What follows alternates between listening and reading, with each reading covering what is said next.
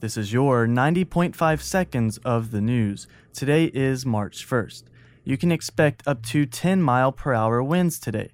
The high will be near 54 and the low around 35. USC Dance Marathon has dancers turning in remaining donations and picking up their team-colored t-shirts today as setup begins for tonight's 24-hour event. A lot of preparing was done during the 2 semesters leading up to now, most often by seeking donations with percent nights, road races, and mini marathons at local schools. In its 15th year, the event has its most registered dancers ever, with over 850, and is the largest student-run philanthropy in South Carolina. The organization hopes to bring in more than its total of almost $180,000 last year. The money raised benefits Columbia's Palmetto Health Children's Hospital. USC's Board of Trustees has approved contract extensions for the football team's 9 assistant coaches.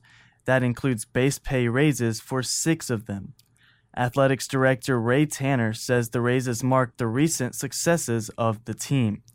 Coach Chad Holbrook acknowledges that a series against Clemson is important to the team and fans.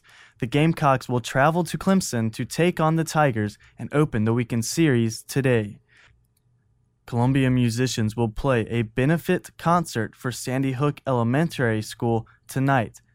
Read all about the Conundrum Music Hall concert led by Daddy Lion, as well as all of the full news and sports stories. Find exclusive videos and even more at dailygamecock.com.